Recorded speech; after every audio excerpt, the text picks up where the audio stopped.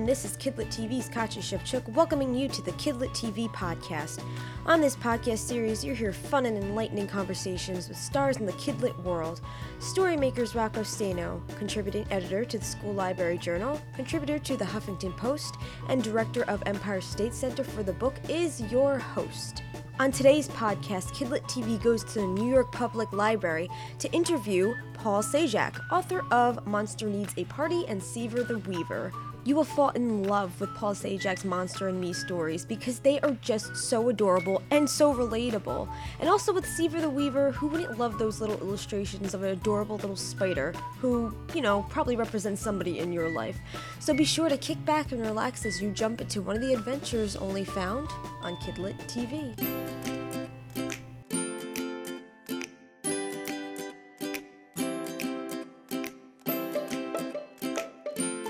Kidlit TV is at Battery Park City branch of the New York Public Library for Kids Live Author Talks.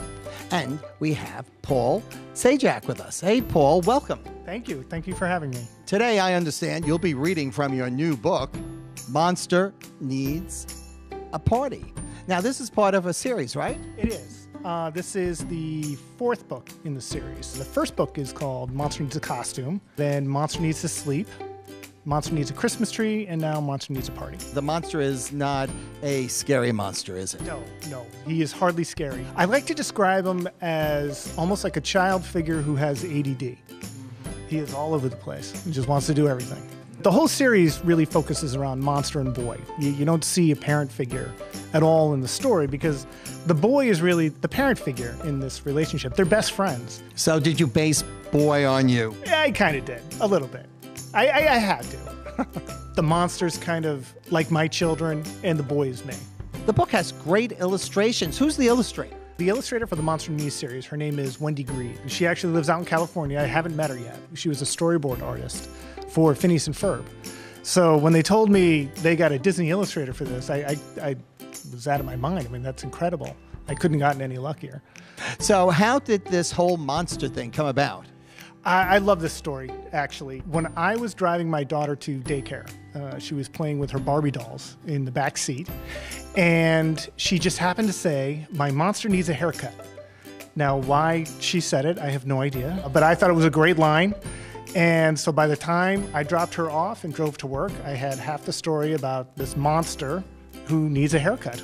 And that's what started the whole series. Before becoming a children's book author, you had another career, right? I did. I was a chemist for 21 years.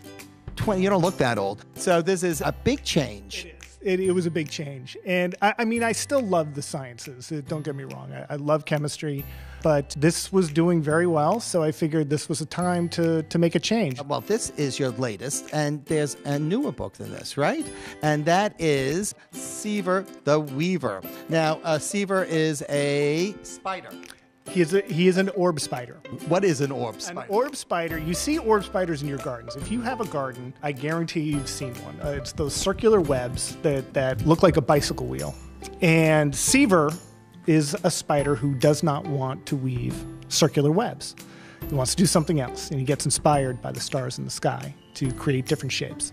So today you'll be speaking to a group of kids here at the library. So what do you have in store for them?